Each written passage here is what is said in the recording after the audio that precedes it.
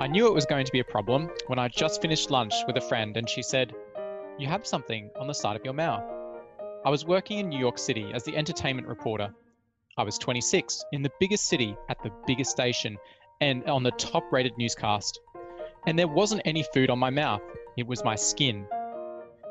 Welcome to season 2 of The Spot Diagnosis, a podcast about all things dermatological, brought to you by the Skin Health Institute in Melbourne, Australia. I am Dr. Blake Mumford, Education and Research Fellow at the Institute. I have a new co-host with me today, Dr. Aaron Robinson, who will be filling in a few episodes for Associate Professor Alvin Chong. Dr. Aaron Robinson is a consultant dermatologist at the Skin Health Institute and an adjunct senior lecturer at the University of Melbourne, working in both public and private dermatology clinics. Welcome, Aaron. Thanks, Blake. Today's episode will focus on skin disorders which cause skin hypopigmentation and depigmentation. The opening quote comes from a journal article, Vitiligo, Patient Stories, Self-Esteem, and the Psychological Burden of Disease. It's a patient story of an African-American newscaster who was diagnosed with vitiligo.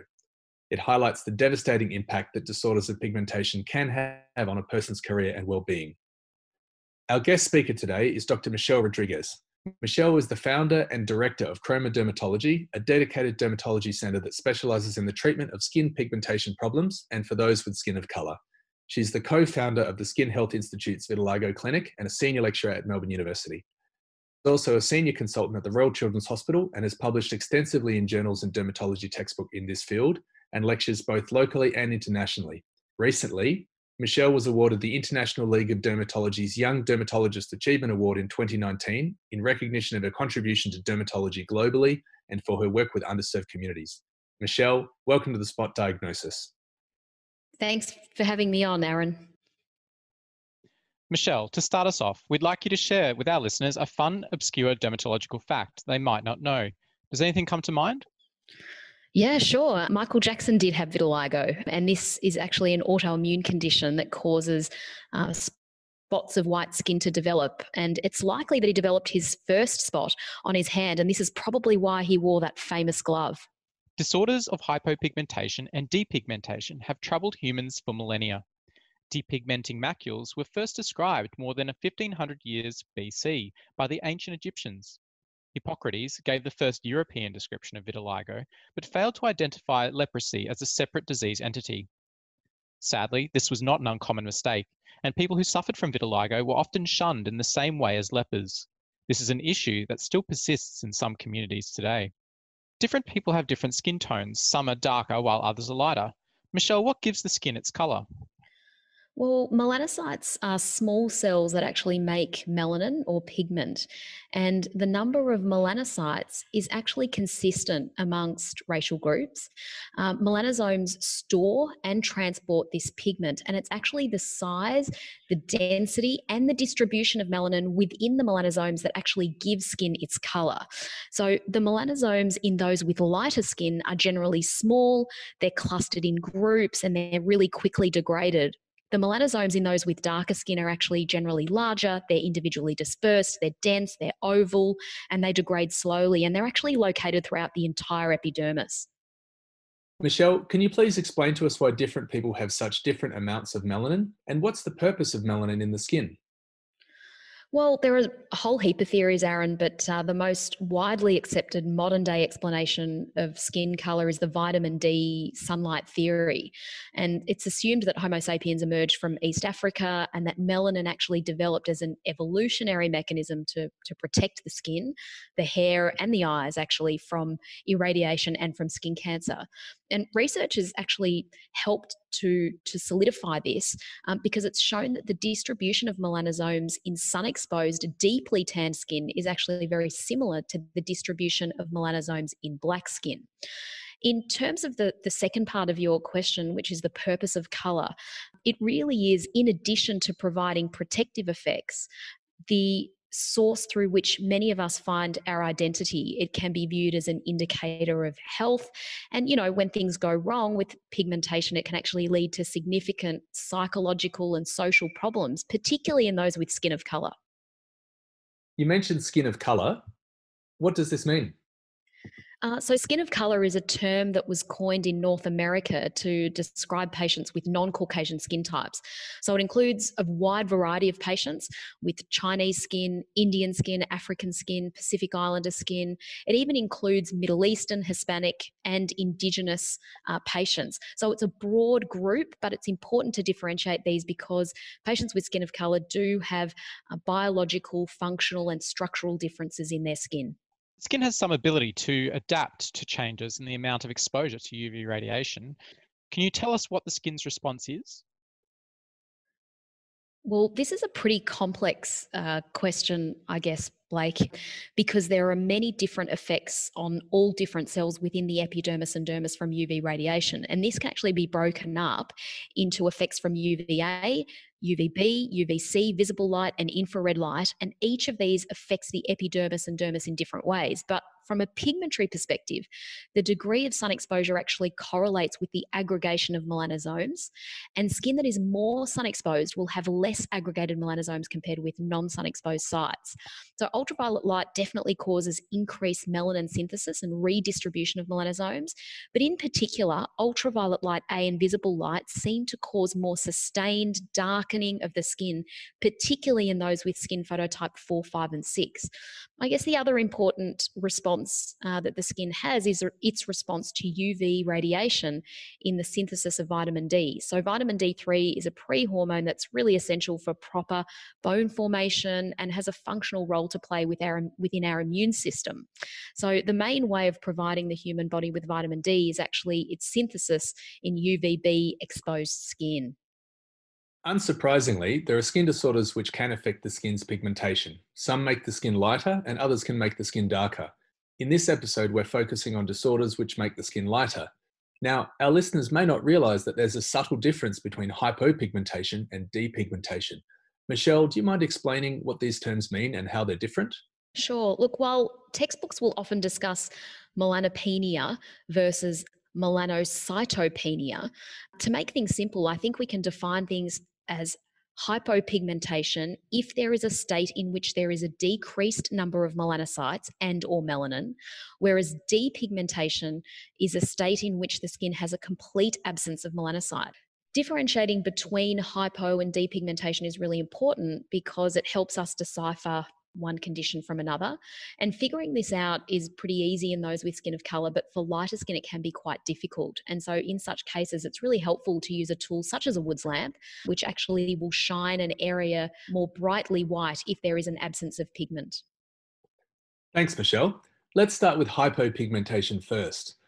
Can you tell us what sort of skin disorders cause hypopigmentation? Hypopigmentation can result from many skin conditions, ranging from fungal infections and eczema, which cause inflammation in the skin, and afterwards we see post-inflammatory hypopigmentation, through to primary cutaneous issues such as sarcoidosis, or even iatrogenic things such as topical steroid use or the incorrect use of a particular laser or a particular laser setting.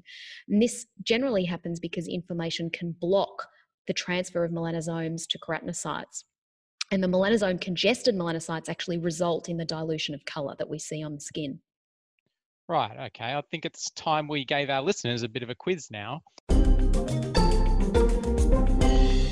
So I'm going to read a clinical vignette and then we'll give you a little bit of time to try and guess what you think the diagnosis is. Are you ready? Tyler is a 25-year-old male who works in the construction industry. He's an avid bodybuilder and attends the gym most days. Summer has just rolled around and his girlfriend has noticed some white-coloured spots appearing on his back. When examining him, you note several patches of hypopigmented skin with some slight scale. Okay, listeners, you have until the end of the countdown.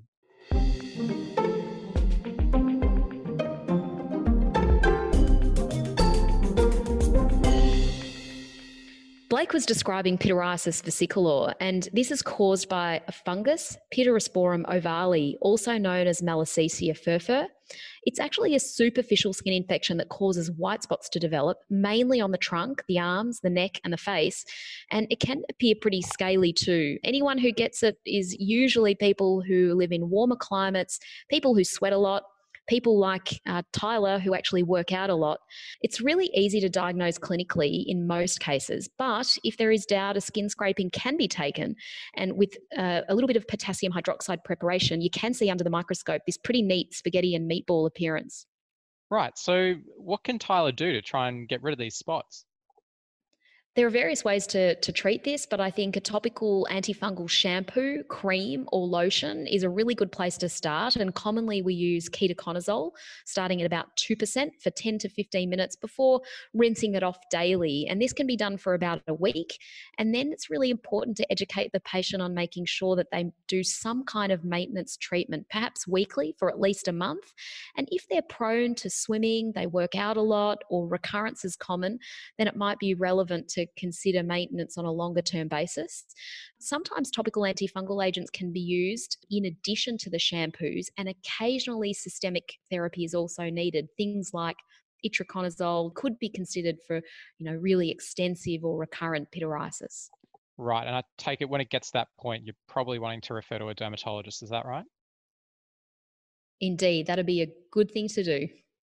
Thanks, Michelle. So you've just discussed pityriasis versicolor.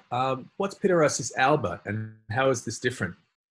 Well, pityriasis alba is not actually a fungal infection. It's a common self-limiting eczema kind of condition that affects mainly young children with skin of color. And it's characterized by little white or white to tan macules and patches with really indistinct margins and some fine white scale on it. Occasionally, kids will describe a bit of itch, but it's often asymptomatic, and it can be associated with atopy, so things like eczema, asthma, hay fever. No tests are generally needed to diagnose it. It's a clinical diagnosis. And rather than using topical antifungals, of course, because it's not a fungal infection, we can actually treat this very reasonably with gentle skincare, soap substitutes, good amount of moisturizer. Very rarely mild topical steroids or calcineurin inhibitors are needed, but that's mainly for the patient group that has that itch or visible inflammation within their spots. Right. And are these hypopigmented patches permanent, or does it sort of just self-resolve? Generally, the lesions will self-resolve over years, so they won't leave permanent scarring at all. So Michelle, you mentioned vitiligo before. Vitiligo would be the disorder most of our listeners would recognize as a skin disorder which causes depigmentation. Michelle, what do you look for when you suspect that someone might have vitiligo? So the main difference with vitiligo and other disorders of pigmentation that we've discussed earlier is really that vitiligo is a true disorder of depigmentation, meaning there's a complete absence of melanocytes in affected skin. Vitiligo usually presents with depigmented patches on the skin, and the first lesions are usually seen on the face, on the hands, and on the feet, so really visible sites. It can also involve the lips, the genitals, and the hair. So it will present often for the first time in children or adolescents and occasionally young adults. I generally like to use a Wood's lamp in making that diagnosis if a patient has lighter skin types, as we mentioned earlier. In terms of vitiligo itself, I think it's really important to look for those other potential autoimmune conditions that can be associated with vitiligo. So we know that vitiligo is an autoimmune disease, and in that respect, it's no different to, say, type 1 diabetes, rheumatoid arthritis, or even celiac disease.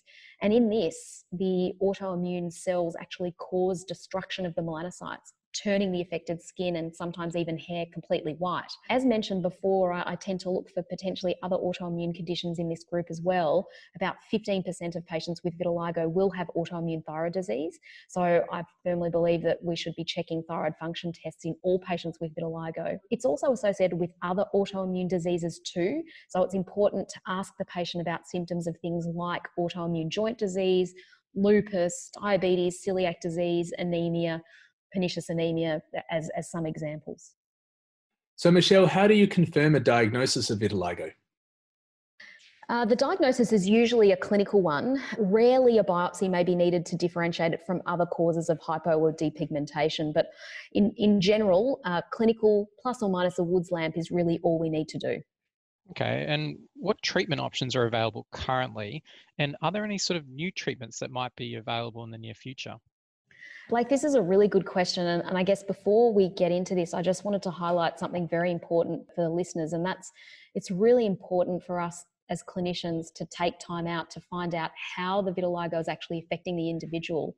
I think earlier in the introduction, Aaron did mention that disorders of pigmentation can often cause things like depression and difficulties in social and everyday life. And it's true for vitiligo that things like depression, adjustment disorders, anxiety, and self-esteem issues all result from vitiligo and have been well documented in the literature. So I think it's important for us to find out how the vitiligo is affecting the individual.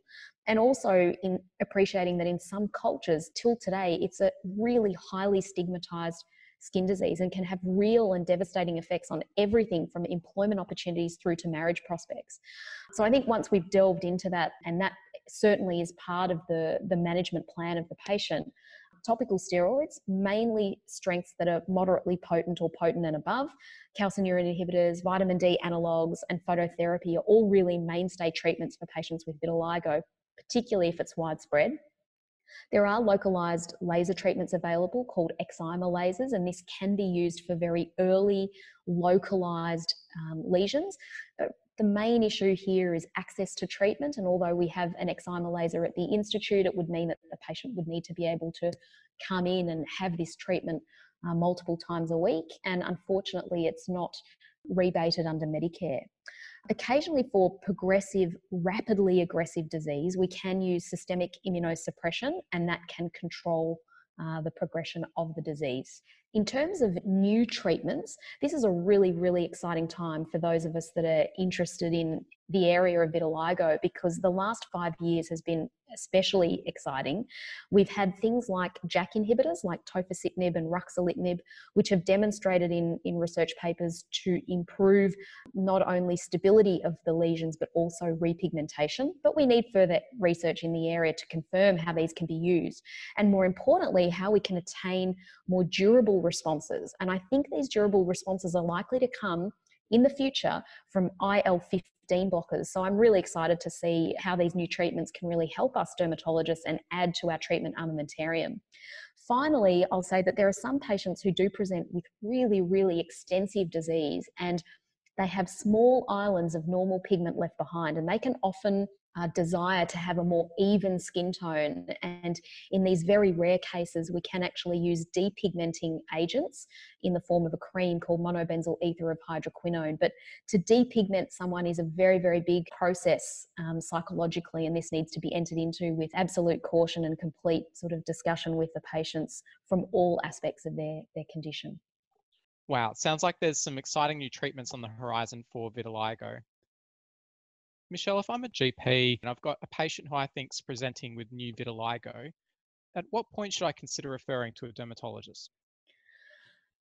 I really think, Blake, that it's important to refer early, because without treatment and without the correct treatment or the correct combination of treatments, most patients will experience progressive worsening of their skin. And the longer the duration of vitiligo, the more treatment resistant the lesions can become. Occasionally, there are conditions that look very similar to vitiligo, as we've discussed. Missing that diagnosis and treating with topical antifungals, for example, may change the course of disease completely for that patient. I think a key point to take from our podcast today is that really early treatment, ideally within the first 12 months, will actually give the patient the best possible chance of repigmentation. And more importantly, it can give us time to optimize their psychological and social well-being.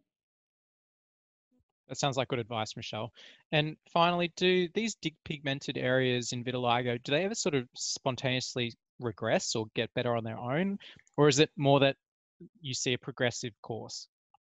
In most cases, Blake, it's progressive. I have seen a few cases where patients have described spontaneous repigmentation, but I rarely think this is spontaneous. It's probably a result of incidental ultraviolet light exposure outdoors, plus or minus other environmental factors that might play a role in some very small, mild lesions, but the majority are unfortunately progressive without treatment. Michelle, just briefly, what are some of the other skin conditions that can also cause depigmentation? Well, there are many of these, Aaron, and the vast majority of other depigmenting conditions are actually congenital, meaning people obviously are born with this from birth. There are some other ones to consider. Nevus anemicus is a primarily vascular anomaly, which can occur mainly on the chest of the individual or the upper back area, and it can look quite depigmented. But one of the clues is that the area surrounding it will have an area of hyperemia or erythema. The second one is nevus depigmentosus. And nevus depigmentosus, generally speaking, will look similar, but at closer inspection will actually be hypopigmented rather than depigmented. So the name is actually a bit of a misnomer and can get confusing. There are other conditions as well to think about. Sarcoidosis can look very similar to vitiligo in some rare cases. And T-cell lymphoma of the skin can also look similar sometimes. So there are many differential diagnoses. We've mentioned a few just now, but there are many to consider. The other one, of course, is albinism, which people will know and recognize, but this is a congenital condition with the absence of melanin. But vitiligo is acquired, not congenital. Michelle, finally, just before we let you go, can you tell us a bit about the outreach work that you and your clinic are involved in? And perhaps give us some examples of disorders of depigmentation and hypopigmentation that you might see in these communities. So we were really fortunate in 2016 to be able to undertake a trip out to these rural villages within India. I mustered the courage to ask a couple of colleagues, Dr. Celeste Wong, who's now a colleague of mine at Chroma Dermatology, Dr. Giri Raj, who's a dermatologist in New Zealand, and a local pharmacist, Manisha Kaur. And we got together and planned a trip, a series of visits out to rural communities, and did a couple of things. Number one, we provided on-the-ground clinical services from a dermatology perspective to these communities. We saw all sorts of things: fungal infections, scabies, pityriasis, vitiligo, and other inflammatory conditions like eczema and psoriasis, of course, as well as other very rare infections. Secondly, we were able to provide education to the local community village workers, and these people are really critical in providing on-the-ground assistance to their villages. They're very respected members of the community, and what we did try to do is work with them to discuss with them how scabies, for example, is contracted, how it can be treated, how patients can be looked after if they do develop these things, or entire villages. And we also tried to bust some of those myths surrounding pigmentary disorders, in particular, things like vitiligo and melasma. What was really interesting was that many of these communities have firmly fixed beliefs on how and why things like vitiligo and melasma can occur. And we heard stories like people believing that vitiligo was a curse from God, right through to people feeling that vitiligo was contagious. And perhaps this goes back to the fact that leprosy looked very similar back in the day, and there still is that misconception, if you will. But we really enjoyed the trip to India, and I must also give kudos and thanks to the American Academy of Dermatology, who provided a substantial grant for us to be able to provide that education and preparation. And the second project was actually out in Fiji, and that was last year.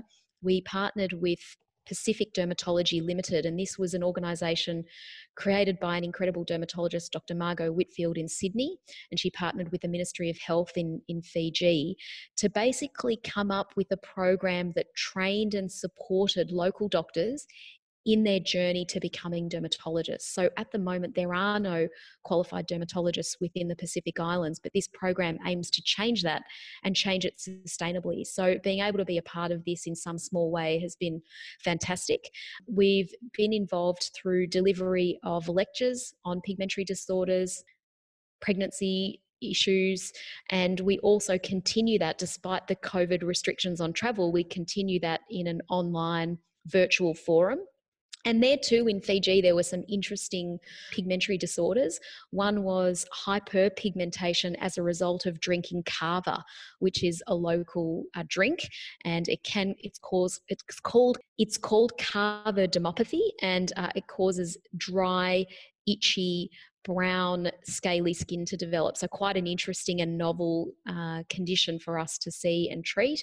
But of course, there was an abundance of melasma given the climate and the abundance of outdoor work that people over there undertake. So again, it was a good opportunity to hopefully educate and shed some light on these disorders and to bust some of those stigmas and myths surrounding pigmentary disorders.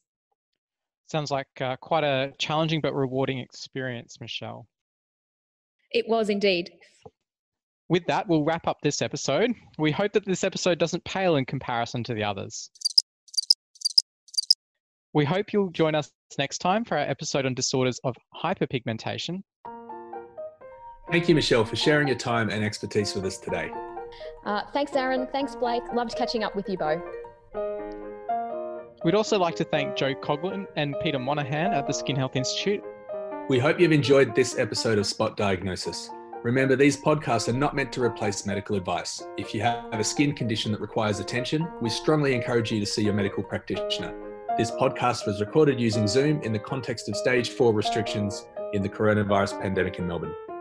For listeners who want more information on the subject, a transcript of this episode and links to other resources can be found on our website, spotdiagnosis.org.au. That's spotdiagnosis.org.au. Please share Spot Diagnosis with your friends and colleagues. Rate and review us. Let us know what you think. We'd really appreciate your feedback and any suggestions.